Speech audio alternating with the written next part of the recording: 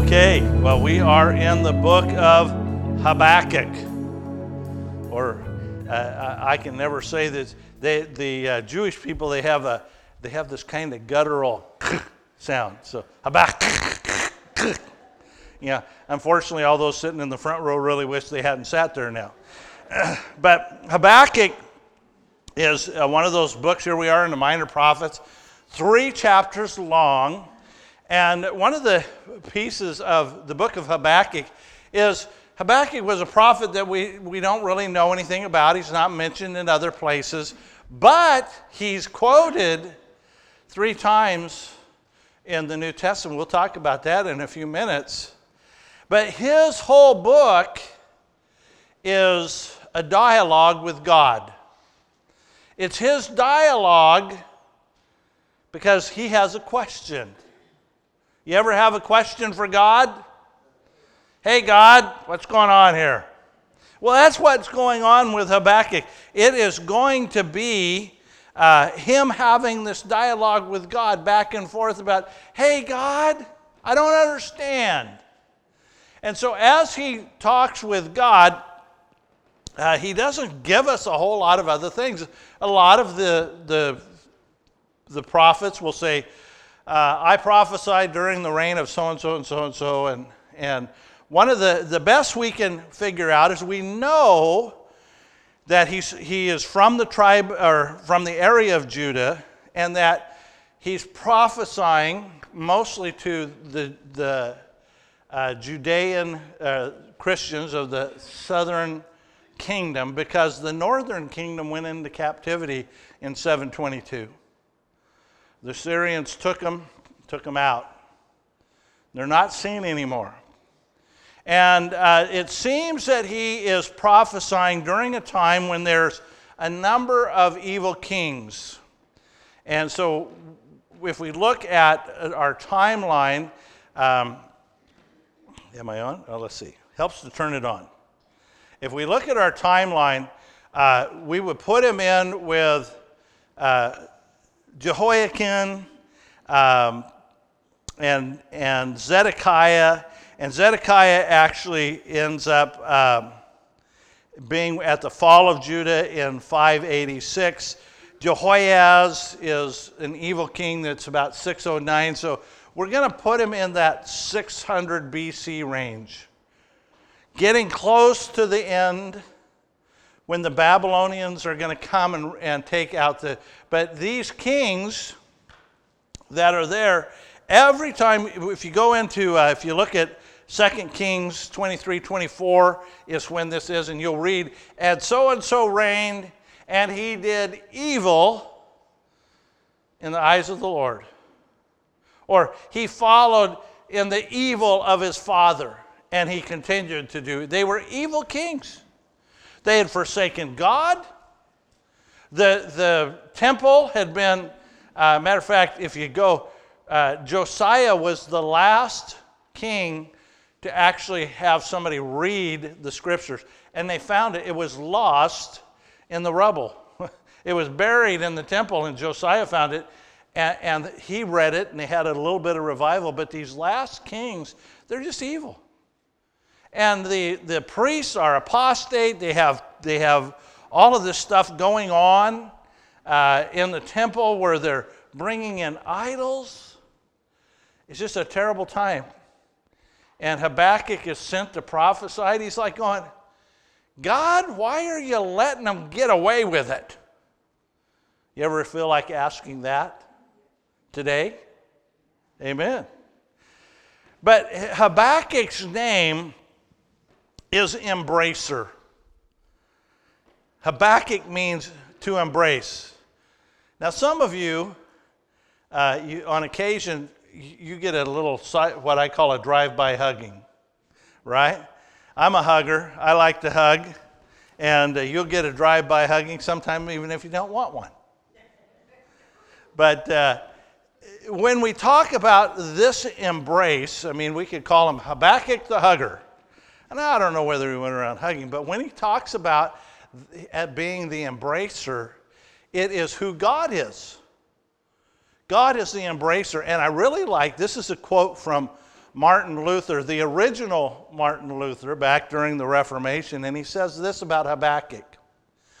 One who embraces another takes him in his arms.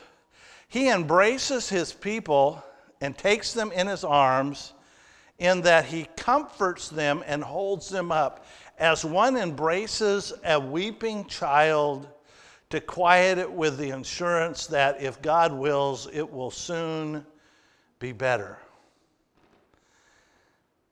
That's our Abba Father, right? Our daddy. How many of you were, as a little kid, right? You would go and you'd get hurt. And I was always amazed by this. I could watch one of my kids come in and they would be doing okay until they saw me. And as soon as they saw me, what happened? Oh, it hurt so bad. And all what they wanted, and I'd scoop them up and give them a big hug. And we'd cry it, let them cry it out, and then we'd go and clean it up. And that's that embrace. That embrace. One of the things in my thought is I always remember my dad. When we would be coming home late at night, and I would be in the back seat, and I would always fake like I was asleep. Because I knew that if I did, my daddy would scoop me up. And I can remember to this day, my dad had a really bad 5 o'clock shadow. But I would snuggle up right up against him. And I can to this day, I can remember the smell and the feel of my father cradling me in his arms as he carried me into the house. That is the embracer that Habakkuk is talking about. He's talking about our God, the embracer, the one who loves us that much. So let's look at the first 4 verses of Habakkuk. And this first chapter, we're going to start with the question. The question that Habakkuk asks. The oracle which Habakkuk the prophet saw. How long, O Lord, will I call for help, and you will not hear? I cry out to you violence, yet you do not save. Why do you make me see iniquity and cause me to look on wickedness? Yes, destruction and violence are before me. Strife exists and contentions arise. Therefore the law is ignored and justice is never upheld. And the wicked surround the righteous, and therefore justice comes out perverted. He questions God. What is going on? And he's not talking about other nations. He's talking about the people of Judah. God, why are you allowing this to happen? Why? Why aren't you coming down and telling your people and making your people behave? As a prophet, he probably got pretty frustrated because his job was to what? To preach and say, you need to change. Now we don't like to hear that, do we? How many people like to hear, you need to change? You know, we do pretty good until somebody tells us, you need to stop doing what you're doing because it's wrong and do what's right. And that's the question they have. And we could ask that today, couldn't we? We could look at our nation. We could look at our state. We could look at our church. But what else could we look at? We could look at ourselves. I need to change. But Habakkuk is frustrated. Why aren't you doing something? He feels like he's caught because he's praying and God's not answering. And you know, the interesting thing is that God doesn't slap him down. God says, God's big enough to take your questions. But he wants us to move from questioning to something else. Now, I've shared a story before. I'm going to share it again just because it made such a profound impact in my life that took me from a place of questioning God, why, to asking God some very important questions. December 1st, 1974 was a Sunday. Much like today, it was that time of year when you can have good days and bad days. And on that particular Sunday, I had invited a friend of mine home. I was 17 years old. You can do the math. I'm 65. So I was 17 years old, and I had just finished my senior year in football. I was in the best shape of my life, and I had completed my senior year with almost a perfect season. I missed 4 offensive plays for the Lebanon High School Warriors. I was the center, and the 4 plays that I missed was because I had had pneumonia that week, and the doctor wouldn't let me go to school. And the second string guy went in, and on the 4th play, he fumbled the ball, fumbled the snap to the quarterback, and my coach said, "Get in there." I had missed 4 plays all that season, and I was good. I was really good at snapping the ball. I did not have one missed snap the entire season. Not one fumble. My coach had told me in our last game of the season that there were scouts from some colleges that were looking at me. My mom would tell you I played school so that I could go to football. December 1st, 1974, my friend and I were out. We'd had dinner, had lunch, and we went out, and we were down by the Santiam River. My mom lives 2.5 blocks from there. And how many of you ever seen The Christmas Story? The little boy, what does he want? He wants the Red Ryder BB gun. And what does Mama say? You're going to shoot your eye out. And that day, a BB ricocheted off a rock and hit my glasses right center and shattered glass into my left eye. I sent my friend up to get my mom and dad. Said, have them meet me in the parking lot of the park. And they brought the station wagon around, picked me up. We made the quick dash into Lebanon Community Hospital, and they said, we can't do anything for you here. We're calling Dr. Lees over in Lebanon. He'll meet you at Albany General Hospital. He took me into emergency surgery. I had 5 stitches across the cornea of my left eye. I had lost all of my lens inside of there. My eye turned white from all the vitreous that went into the capsule there, and he picked out all the glass that he could. Well, one of the problems is normally he did all his surgery, and he had a whole team there that would help him. Well, nobody told me that when I woke up, both my eyes would be bandaged. So I go into surgery, and because they didn't have a regular recovery room team, they put me in ICU. And I woke up, and I had bandages across both my eyes because of the sympathetic reaction. He didn't want anything to disrupt those sutures in my cornea. And I went nuts. I was blind. And I had tubes all over the place. I had oxygen up my nose. I was grabbing stuff, and my mom yelled for help. And the nurses came in, and they finally calmed me down enough to say, you're okay. You're in the hospital, and the only reason you can't see is because you got bandages on both eyes. For the next 5 days, I laid in Albany General Hospital with bandages across both my eyes. Can't watch television, can't read.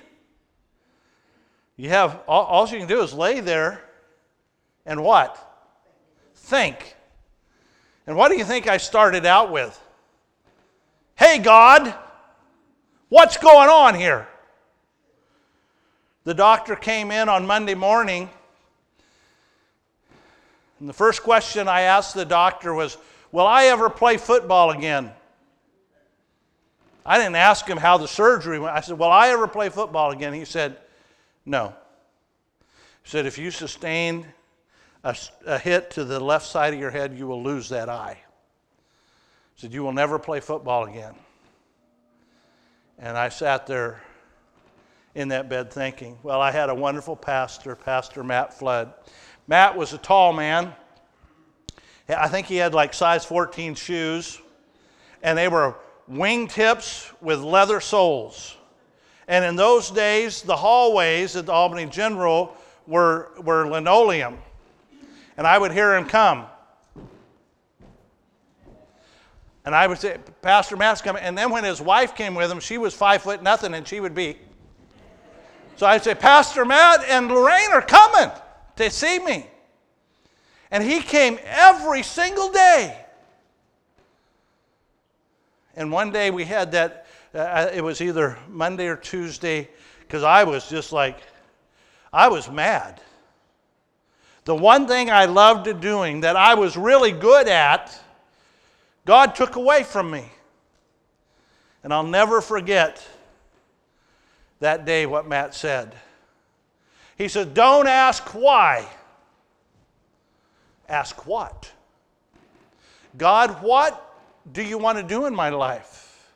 How are you going to use this for your glory? Where do you want me to go with this? And it fundamentally changed the way I viewed the world. Because I could sit there and I could mope and be bitter and angry at God, or I could say, okay, God, what are you trying to do? And that day, that week, God said, okay, hang on, because we're going for a ride. I took all the easy classes. I took drafting and electrical, and I took wood shop and auto mechanics. And God said, guess what? You're going to college. And I had 1 point high enough to get into the college that I went to. And then God, a year later, said, hey, I want you to go to Liberty, what's now Liberty University, at that time Liberty Baptist College, and I'm going to pay for it. My uncle called up and said, hey, if you go to this college, I'll pay your tuition. And so I went there, and God took me in a direction I never knew I would go. Don't ask why, ask what. And that's what God is going to tell Habakkuk. He's going to say, listen, I don't think you really want the answer, because you're not going to like it. So let's look at Habakkuk and watch God answer him. He said, look among the nations and observe. Be astonished and wonder, because I am doing something in your days that you would not believe if you were told. For behold, I am raising up the Chaldeans, that's Babylonia, the fierce and impetuous people who march throughout the earth to seize dwelling places which are not theirs. They are dreaded and feared. Their justice and authority originate with themselves. Their horses are swifter than leopards and keener than the wolves in the evening. Their horsemen come galloping. Their horsemen come from afar. They fly like the eagle swooping down to devour. All of them come for violence. Their horde of faces moves forward. They collect the captives like sand. They mock the kings, and rulers are a laughing matter to them.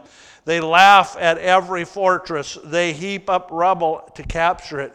And then they will sweep through like the wind and pass on. But they will be held guilty, those whose strength is their God. God says, okay, you asked, I am going to answer you. I'm going to send the Babylonians. The one people that they were terrified of. And God had repelled them before. They had tried before, but God said, they're coming. They're going to come, and these were not good people. These were not the nice guys. Now, the Babylonians, if you go back and read the book of Daniel, right, that was the ones that, and they would call off some of the smartest, the brightest, the best, and they would haul them home and they would teach them their language and make them as part of their advisors because they wanted those people. But everybody else, they would leave the least, the slaves, they would give them all of these vineyards. You guys take care of these. We're going to take all the brightest and best, and the rest of them they would slaughter. And poor Habakkuk was like, what? When you question God, you may not like the answer. Because God says, listen, you probably wanted me to come down and send a pestilence, right? Because he'd done that before. Maybe you wanted me to send locusts through to eat up your crops. Maybe you wanted me to send a drought to get your attention. And God says, that's all past. Now I'm going to send the Babylonians, and they're going to wipe you out. And Habakkuk does not like that answer. Look at what he says as Habakkuk answers God in verses 12 through 17. Are you not from everlasting, O Lord, my God, my Holy One? We will not die. Now, what is he talking about? He's talking about the fact that the Abrahamic promise said what? You will always have a king, and by all nations you will bless the world through you. We're not going to be totally destroyed, but he says this, you, O Lord, have appointed them to judge. You, O rock, have established them to correct. Your eyes are too pure to approve evil, and you cannot look on wickedness with favor. Why do you look with favor on those who deal treacherously? Why are you silent when the wicked swallow up and those more righteous than they? Why have you made men like the fish of the sea, like creeping things without a ruler over them? The Chaldeans, the Babylonians, bring all of them up with a hook, drag them away with their net, gather them together in their fishing net. Therefore they rejoice and are glad. Therefore they offer a sacrifice to their net. They burn incense to their fishing net, because through these things their catch is large and their food is plentiful. Will they therefore empty their net and continually slay nations without sparing? Do you see what he's saying? We're better than they are. You should be judging them. And he brings up this whole thing in the end about fishing. Now, why in the world would he do that? The Babylonians, they worshipped Dagon. Here's a picture of Dagon. Half man, half fish. That's who they worshipped. You see what he says down there in the end when he talks about they offer sacrifice to their net, they burn incense to their fishing net? He's talking about the fact these pagan people don't even believe in you. They worship Dagon. And if you want to read an interesting story, go back and read what happened when the Philistines, who also worshiped Dagon, when the Philistines captured the Ark of the Covenant, and they took it and they put it in Dagon's temple. And what happened? He fell over. And so they propped him back up, and the next night, guess what happened? This next time he broke in two. He said, this is the God you worship. But that's who they worship. And he's saying, God, why? Why won't you punish them? Well, there's going to be an answer. But he takes a minute. Habakkuk takes a minute, and look at chapter 2, verse 1. he cries out to God and says, it's not fair. Have you ever done that to God? It's not fair. I did it to my dad once. It's not fair. He said, I'll show you fair. No. But God says, you're right. If it was fair, I'd wipe you all out. But I want you to look at what Habakkuk does. Chapter 2, verse 1. I will stand on my guard post and station myself on the rampart. I will keep watch to see what he will speak to me and how I may reply when I am reproved. Now, he kind of knew that he was in trouble. He said, but I'm going to wait on the Lord. Waiting on the Lord sometimes is hard, but we need to learn to wait on God to answer. Because we get in a hurry, don't we? God, I want you to answer right now. Give me the answer. And God says, I'm preparing Babylon, and I will indeed deal with Babylon, but you need to be able to wait for the answer. And that's what he does. Sometimes when we want the answer the most, we need to step back and take a waiting. Step back and listen to what God has for us. And if we don't, sometimes he imposes us. Maybe he'll give us 5 days in the hospital to think about this. Sometimes God says, listen, you just need to wait. I'm working. What did God say? He said, you'll be astonished, you'll wonder, because I am doing something even when you can't see it. Because what happens? We get so focused on the problem, we forget to look past the problem and see what God's doing. Because, oh man, this problem's bad. These finances are bad. This relationship's bad. This illness is bad. And when we can stop for a minute and say, okay, God, I'm going to listen and I'm going to wait. And that's what Habakkuk did. He said, I'm going to wait. And God tells us to do that over and over again. David writes about it in Psalms 27. I would have despaired unless I believed that I would see the goodness of the Lord in the land of the living. He said, I can see goodness even in the midst of my despair, even in the midst of whatever problem I'm facing. And then he says, wait for the Lord. Be strong and let your heart take courage. And then he says it again, yes, wait on the Lord. What does God do when we wait? He strengthened us, but what's the other part? Let your heart take courage.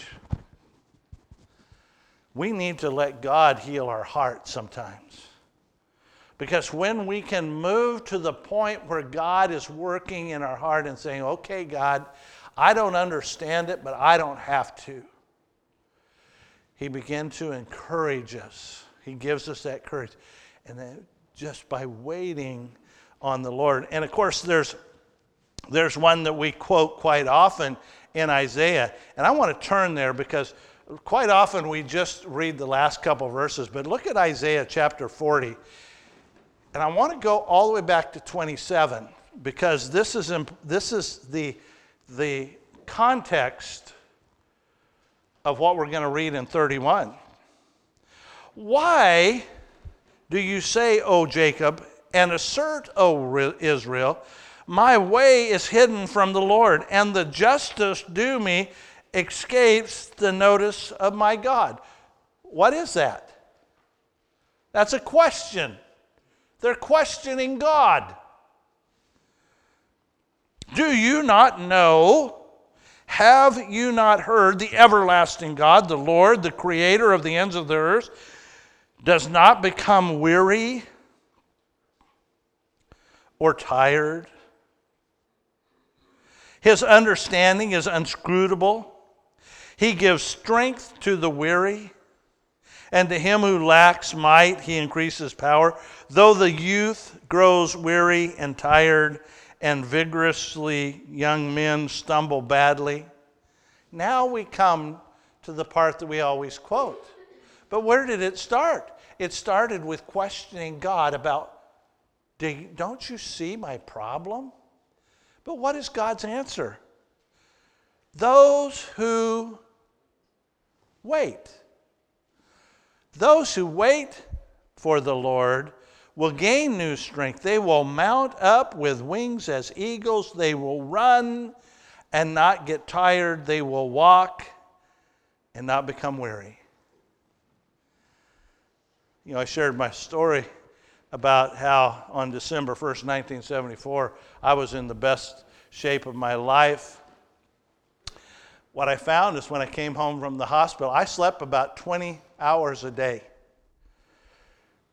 My body, my whole body was focused on healing my eye.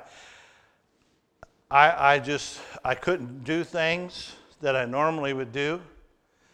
Normally I would be down at the gym working out, lifting weights several days a week. And I couldn't do that.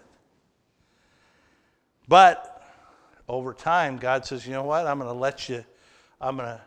to strengthen you again. I discovered soccer.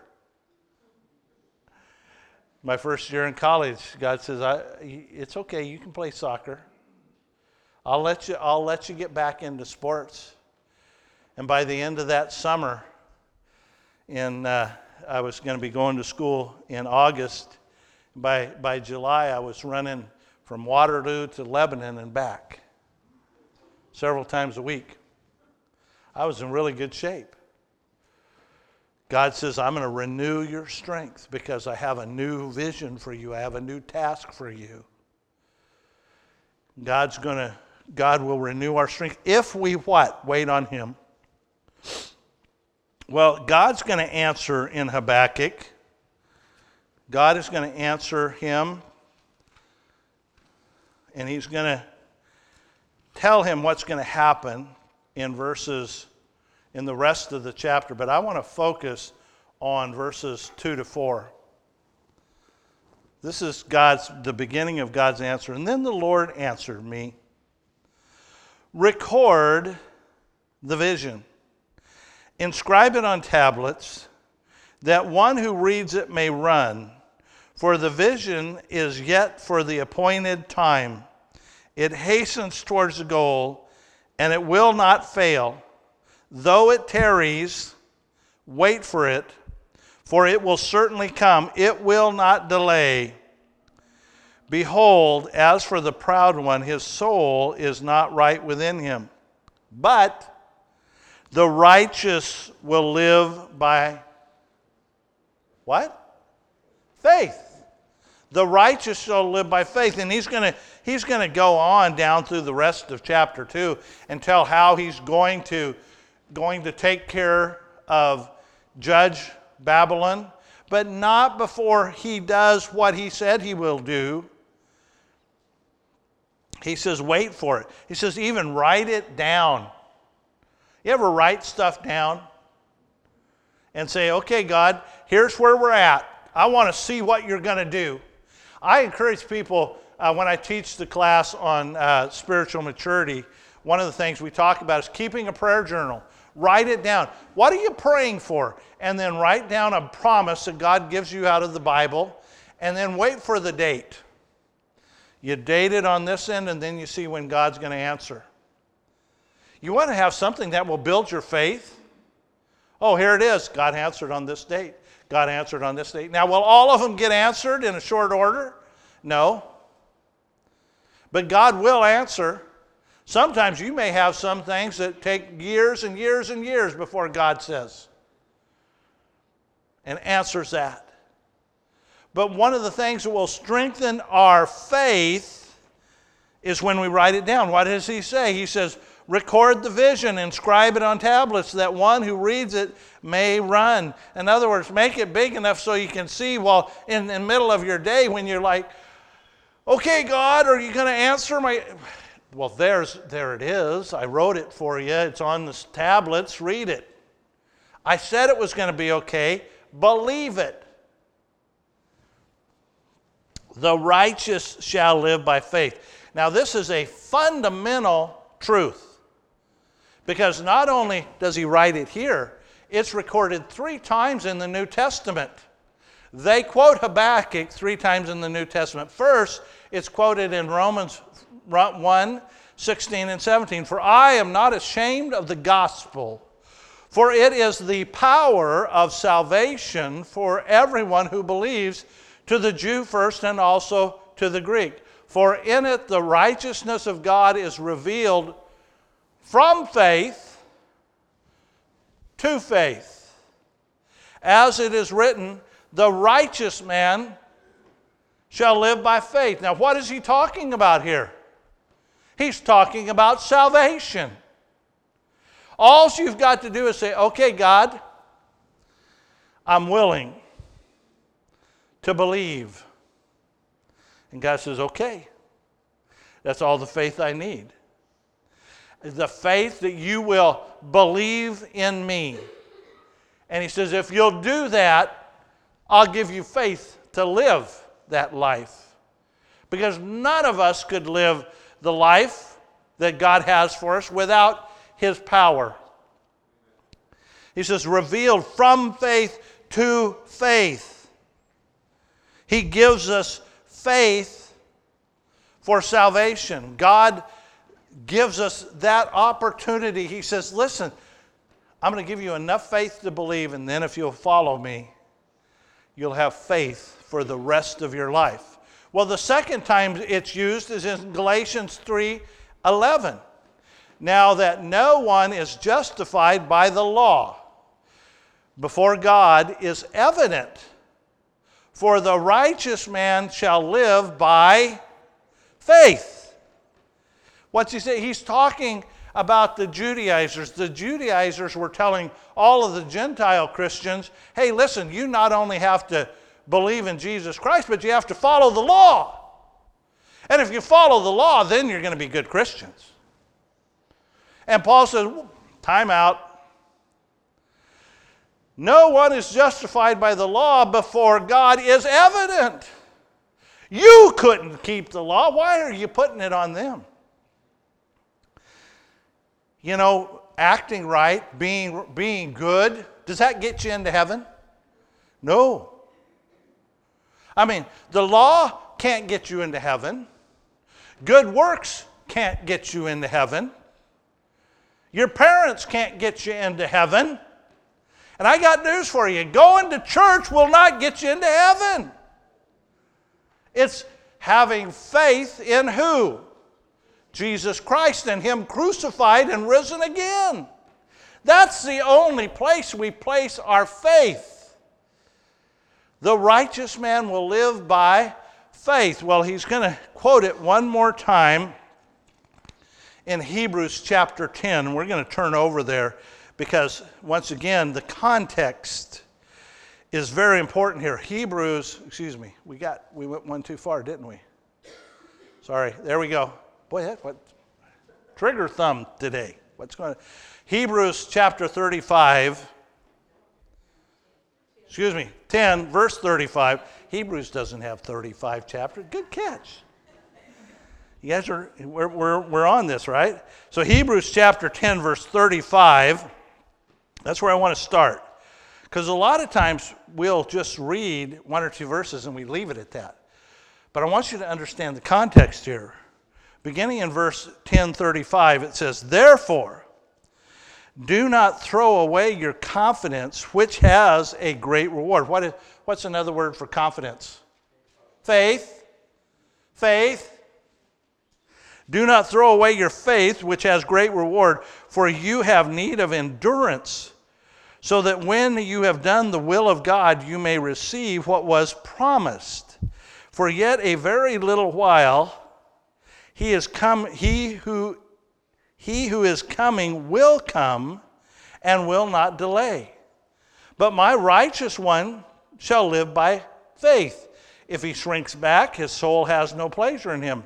But we are not like those who shrink back in destruction, but those who have faith to the persevering of the soul. Now, faith is the assurance of things hoped for and the conviction of things not seen. What's he talking about? Endurance, perseverance. For what? What's to come? He's saying, have faith, because we put up our treasures in heaven where moth or rust does not destroy. He says, your faith is not what's here on this earth, because this earth will pass away. We live in a human body that is going to die if Jesus doesn't come back. Our body's going to go in the ground and it's going to become worm food, right? This is just a temporary dwelling. Jesus calls it what? He says, I live in a tent. This is just a temporary dwelling. My place is in where? Heaven. I go to prepare a place for you, and in my Father's house are many mansions, and if it were not so, I would have told you so. And if I go to prepare a place, I will do what? I will come and get you so that you can be with me how long? Forever and ever. He says, your faith will take you home. I love it. Who said that? Home. This world is not my home, I'm just a passing through. If heaven's not my home, oh Lord, what will I do? The angels beckon me from heaven's open shores, and I can't feel at home in this world anymore. Amen? See, we have our faith is in what is to come, because everything here on this earth is just temporary. Well, let's go back to Habakkuk. And I want to look at two other things real quickly in chapter 2. The first one is in verse 14. He says what? For the earth will be filled with the knowledge of the glory of the Lord. Now, I don't know that that's happening right now, but one day it will.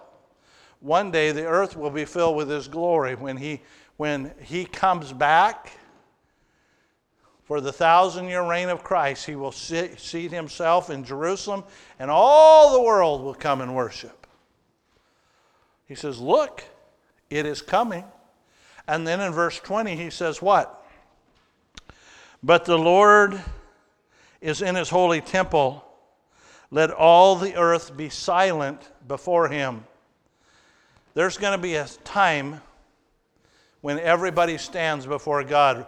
Romans 14 tells us about it. For we will all stand before the judgment seat of God. For it is written, as I live, says the Lord, every knee shall bow to me, and every tongue will give praise to God, so that each one of us will give an account of himself to God. Now, if you believed in the Lord Jesus Christ, it's going to be a good time.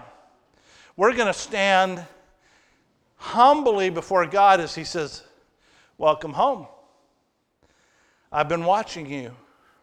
Here's the crown that you can wear. There's 5 crowns that God promises to believers. And He's going to say, here you go. Here's your crown. He says, I'm going to show you now what I've been doing all through your life. You're going to see how I've worked and what you have done for me and how that's come out. But for those who don't know Him as Savior, they're also going to bow before the Lord, and they're going to be silent. The only word they're going to say is, you are Lord of Lords and King of Kings. And then God's going to say, leave. He's going to cast them into the abyss forever and ever. God says, all the earth will be silent before Him. We have No justification for what he did. All we can say is, I believed in Jesus Christ as my Savior. My name is written in the book. It's right there. And Jesus is going to say, yes, it is. Or he's going to say, no, it's not. And people will stand. You won't be able to plead anything. Well, we're going to come now to chapter 3. Chapter 3 is a song. You see up at the top it says, a prayer of Habakkuk the prophet according to, and I'm not even going to try to pronounce that word. That's a musical term.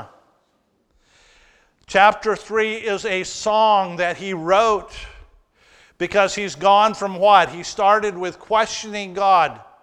Why haven't you? And God says, you don't want to know the answer, but I'm going to give it to you. And then when he hears what God has to say, he stands and he waits. And God restores his faith. And at the end of faith, he writes a song. And I'm not going to read the whole 3rd chapter. I wish I had the music. He didn't give it to us. But he writes a song, and the song is about what God is going to do. And it's a beautiful song, but I want to focus on the last verse, starting in verse 16. I heard, and my inward parts trembled. At the sound, my lips quivered. Decay entered my bones, and in my place I trembled. Boy, when you stand before God, your knees start knocking, don't they? He said, their exaltation, because I must wait quietly for the day of what? Distress. For the people to arise who will invade us. Though the fig tree should not blossom, there will be no fruit on the vines. Though the yield of the olive would fail, the fields produce no food. Though the flock should be cut off from the fold, though there be no cattle in the stalls. What is he saying? It's not going to get better. It's going to get worse. But I want you to watch what happens when you have faith in what? In what's to come. What does he say? Verse 18. Yet I will rejoice. I will exult in the Lord. I will rejoice in the God of my salvation. The Lord God is my strength. He has made my feet like hinds' feet. He has made me to walk on the high places. This is a picture of the ibex sheep in Israel. The cliff you see there is about 1,000 feet tall. Can you see the baby goats down at the bottom? There's actually 8 in there. I'm not going to quiz you. When he says, he has made my feet like hinds' feet, has made me to walk in my high places. This is what he's talking about. These are the sheep. These are the hinds that he's talking about. They literally climb up these vertical cliffs. God has made them. They start at 3 days old. You see the little babies there? They can literally walk up the side of these cliffs. This is what God is telling us. He says, when you're on your cliff, when you think you can go no higher, when you think you're about to fall, I will hold you in the high places. I will hold you on the cliff. You see, we think we're all alone. But God has us. God does not allow us to be on the side of that cliff without holding us there. He puts us in the position where even though we can't see the way out, God says, put your foot here and then put your foot there. Before my knees betrayed me, I used to rock climb. And I would take kids up on Smith Rock, and I would teach them to climb. And I loved taking little kids out. Now I sit at the bottom and just belay. But we put them on a rope, put them in a harness. We're anchored at the top. And they begin climbing. And sometimes we get to the place where they think they can't move any further. And sitting down at the bottom, I can say, okay, I want you to move your right foot. There's a little knob. Just move your right foot over till you feel that. And they'll very tentatively move over. I've got you. You're on belay. And they'll put their foot there, and then I'll say, okay, now just up above you is a little knob right up there. I want you to push off with your right foot and grab that knob, and they're just waiting to fall. And you know what they do? They just push off and they grab that. That's what God does for us. He says, you can't see all the little places that I have for you that has a foothold here and a handhold here, but I have you. You cannot fall because you're mine. I'll never leave you nor forsake you. I will put your feet in the high. I will make you walk in the high places. Amen. All right. We're going to come to communion now.